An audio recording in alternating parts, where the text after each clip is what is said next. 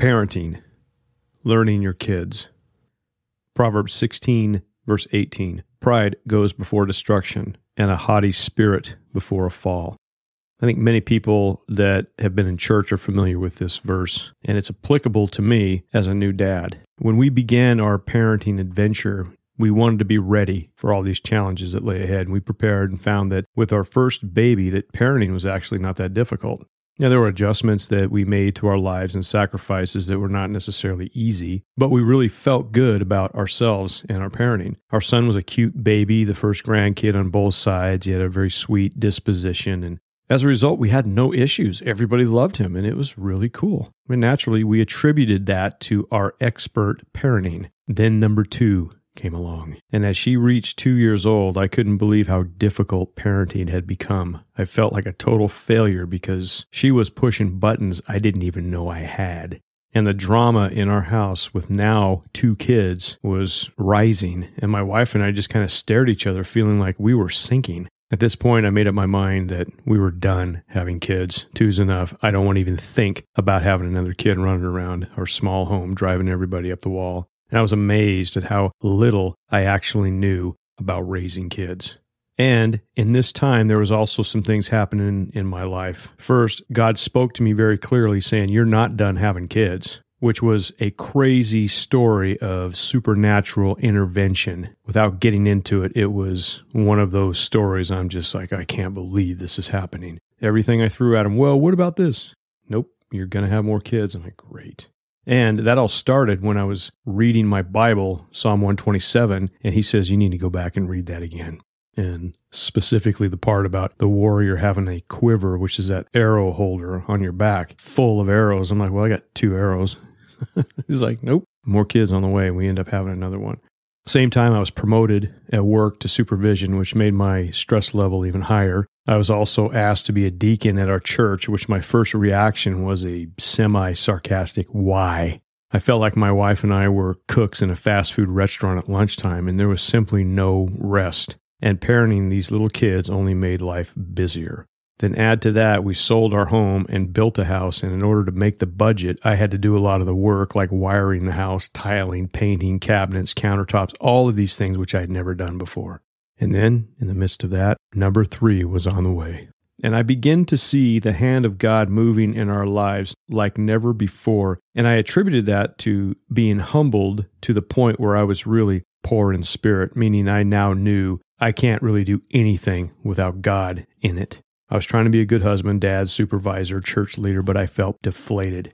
And this is where our parenting became interesting. I was learning to submit at a level that I had not really experienced, but now Jesus was in the picture, and honestly, I felt like a slave. And this was actually a good thing in my spiritual growth. I needed to be on my face. 1 Peter 5:5. Likewise, you who are younger, be subject to your elders. Clothe yourselves, all of you, with humility toward one another. For God opposes the proud, but gives grace to the humble. And I felt like I was full of pride, and God just pulled the plug, and pride comes before a fall, and I now fell on my face.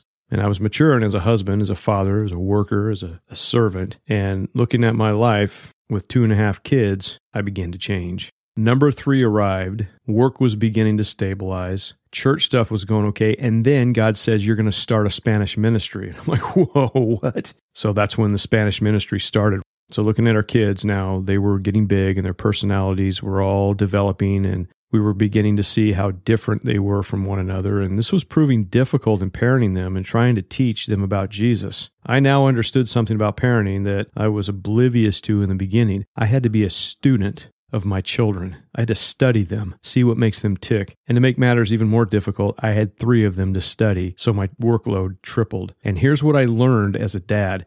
None of my kids thought the same. They all processed things differently. Each one had a completely different personality, temperament, IQ. They all struggled with things that I was not aware of. They all reacted differently to stress and anxiety. Each had different needs. Each had different talents. Each expressed themselves differently.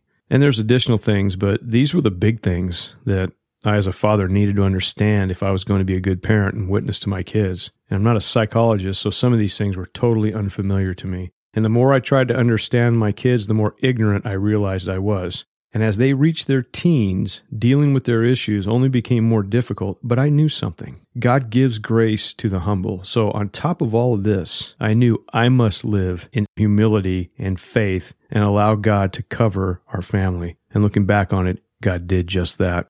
God is faithful all the time. 2 Timothy 2:11. This saying is trustworthy, for if we have died with him, we will also live with him. If we endure, we will also reign with him. If we deny him, he will also deny us. If we are faithless, he remains faithful, for he cannot deny himself. And while I was not always faithful, he was. So I understood I could factor in God's faithfulness into our parenting when we were at a loss how to deal with our kids, or our kids are out sneaking around doing things that we would not approve of. This is why praying for your kids is so important. I have a few really cool stories where my kids were acting up and not receiving correction. So I simply asked the Lord to deal with them in a way that was effective, and he absolutely did. It was cool and reassuring to know that God has our back.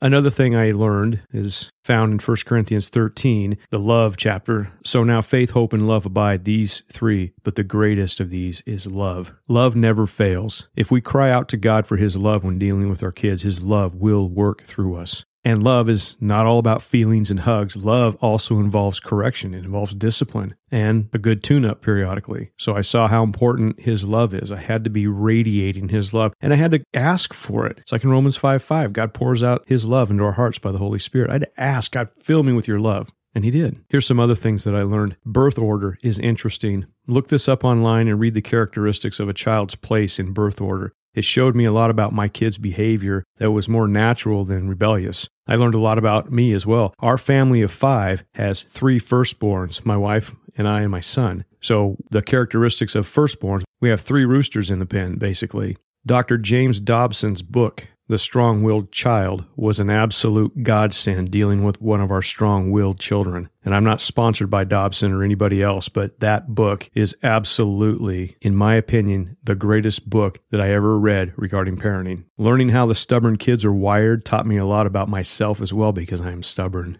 And the way insecurity affects stubborn people was really helpful dealing with a brain that I had no idea how to get in there and fix things. It's a great book. Another thing I learned is when dealing with a strong-willed kid that they will consume a lot of your time. But if you invest time alone with them, and it's hard because your other kids are wondering why you spend more time with the brat than them, then you're going to tap into that brat's heart and make a lot more headway than simply trying to correct their behavior. It's hard, but worth it. And when I meet parents of strong-willed children on the job or in ministry or wherever, when they were at a loss for what to do, I simply told them, take your kid out to coffee or go on a walk and just listen to them. Most of them didn't like that advice, but in my opinion, you miss every home run you don't swing at. But that time alone with the parents dealing with bratty kids, and just listen to them. They may not say anything. They may just be walking around acting like a brat, but spend time with them away from everybody else. And that, for us, was very effective. Another thing I learned that kids with fair skin, light-colored eyes, red or blonde hair, foods like processed food, red food coloring, or sugar can send them through the roof. And you always knew when they came home from grandma and grandpa's house that they gave them some kind of crazy food like bologna with red jello and some candy because they were just spun out. But you have to understand that certain food sensitivities, it may not be allergies, it may just be they're sensitive to it, can really affect their behavior. It's like they're on drugs or something. I also learned that sensitive personalities should be dealt with sensitively. And I came from a home where nobody was sensitive except really me. And I'm not that sensitive. But I learned quickly not to be sensitive because in my day, if you're sensitive, you're a weenie. So I'm like trying to be tough, trying to be a man. But you know, God made us who we are. And if he's given you a sensitive side, then that's not bad.